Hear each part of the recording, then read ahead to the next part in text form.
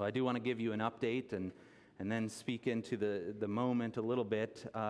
We as a church family are currently pursuing a piece of property. We had a vote last week. We had 91% of our people vote in favor of purchasing property, and everything is moving forward. We have an accepted offer. We have attorneys that have reviewed the contract and are drafting finalized versions of it, and we're moving in that direction. And you might say, Cor, that feels so weird. In fact, that was one of the most abrupt transitions in the life of church.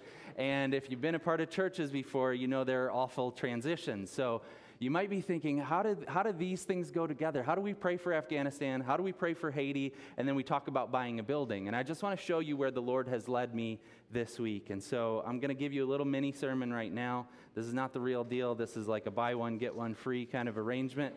But this is Jeremiah chapter 32. And I want to show this to you and just show some of the lessons that I'm learning in this season.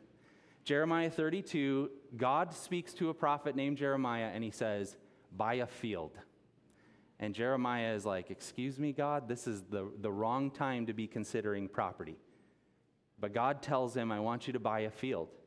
And he does that, but the problem is there's a enemy army that's probably camped out on it, so it has no value. And in fact, you might even say that's kind of a silly thing to do in a season like that. But three things kind of come up, three lessons that I observed from Jeremiah chapter 32. The first one is a lesson about cultural engagement. How are believers supposed to engage with culture? What does it look like for us to interact with a cultural moment? And one of the things that I see, especially in Jeremiah 32, is that a truly prophetic voice is sometimes out of step with the cultural moment. Meaning, if you're going to engage with a cultural moment, if you're following God, there will be occasions. I can't say this is all the time. I can't say this is every time. But it certainly happens sometimes where when you are following God, you are out of step with what's happening in the world. So for Jeremiah, it shows up initially in the season of prosperity. Everything's going well for the Israelites. They're comfortable. They've got all kinds of advantages. Socially, the religious stuff is going on just fine for them. They're happy about it. And Jeremiah, in that season of prosperity, is saying, destruction's coming. And they're saying, no, it's not, dude. Look at us. We're just fine. We're happy. Look at us. We're doing well. And he's calling people to repent and turn to God. He's out of step with the cultural moment. In fact, we see it in Jeremiah 32, verse 3. This is the king saying to Jeremiah, verse 3, why do you prophesy as you do? You say, this is what the Lord says, I'm about to give this city into the hands of the king of Babylon and will capture it. Why do you talk like that, dude? We're fine. We're happy. Everything's going well. Why do you have a message of destruction for us? So he's out of step initially, but then when destruction does come, he's also out of step. He moves beyond that word of warning to a word of hope. And that actually is surprising to people. He says, trust God, he will restore. Trust in God, better days are ahead.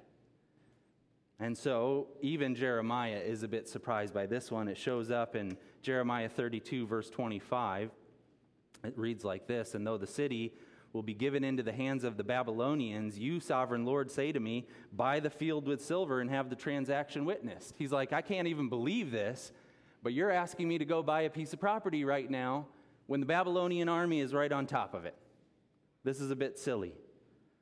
But he's recognizing that there's a day of hope ahead. And in fact, this is a prophetic foreshadowing of what's to come. But he has moved beyond that word of warning and destruction to the word of hope and God's goodness. And it is contrary to the moment. In fact, in verses 36 and following, it reads like this. You, everyone's kind of saying this about the city. By the sword, famine, and plague, it will be given into the hands of the king of Babylon. But this is what the Lord says.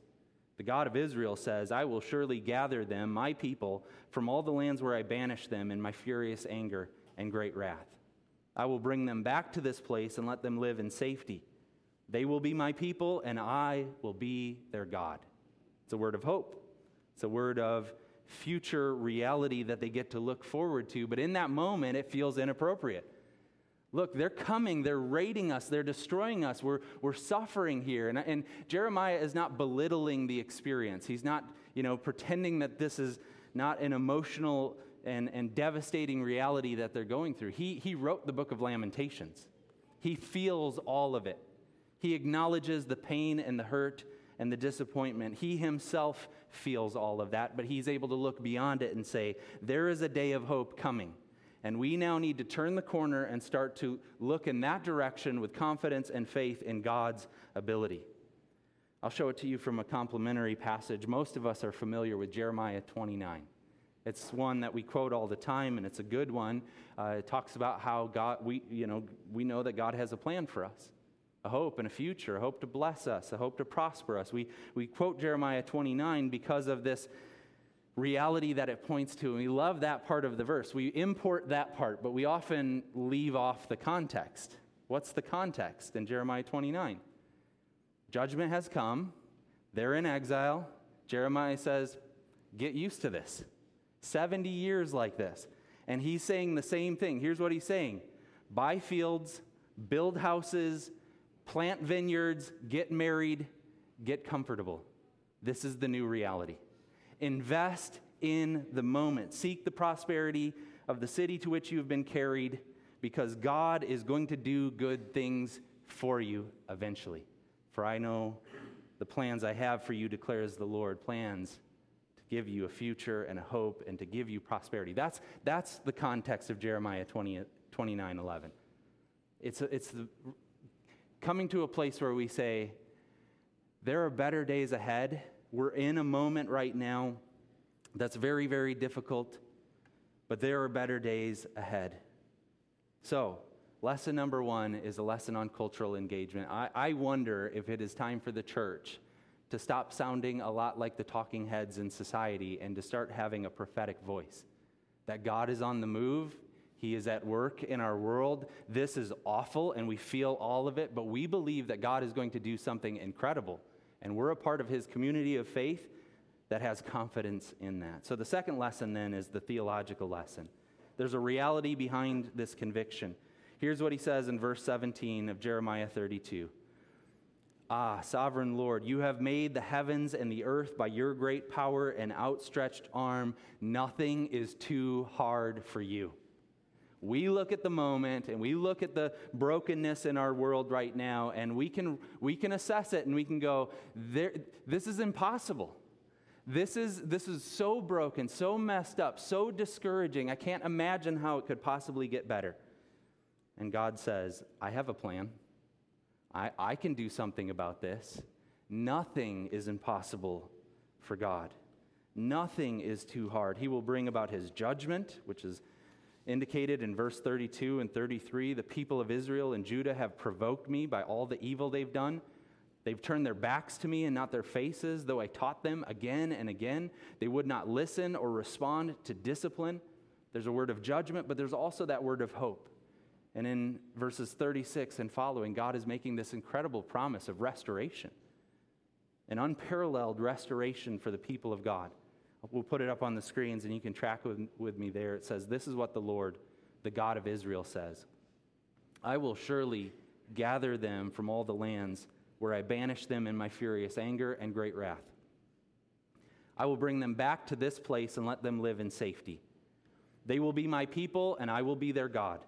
I will give them singleness of heart and action, so that they will always fear me, and that all will go well for them and for their children after them. I will make them an everlasting covenant with them. I will never stop doing good to them, and I will inspire them to fear me, so they will never turn away from me. I will rejoice in doing good, and will assuredly plant them in this land with all my heart and soul. That is incredible. God is saying, I'm going to do something spectacular. They will be restored completely. So there's a theological reality that God can do this and intends to do this, and nothing is too hard for him. So here's the third lesson. Start acting like it. That's what Jeremiah does.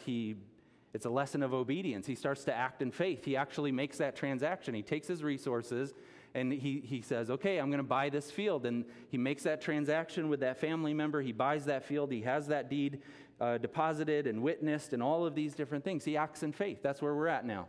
Church family, we need to begin to obey with faith. We need to begin to preach to our own hearts. God is at work. Nothing is too difficult for him. Better days are ahead by his grace and by his goodness. Let's live like that. Let's be engaged in the moment, in our world, with hope, with anticipation, and with confidence in what God is going to do. And therefore, let's worship. And so I'm going to invite the band to come and get set, and we're going to worship right now. And we're going to declare, much like Jeremiah did, Sovereign Lord, you have made the heavens and the earth by your great power and your outstretched arm. Nothing is too hard for you. Church family, if you would, stand with me, and we'll sing. We're going to declare that God is able. And even as we consider purchasing a property in an unusual season, we're saying, you know what? God's at work, and we're going to follow him, and we're going to trust him. And nothing is too hard for him. Let's sing.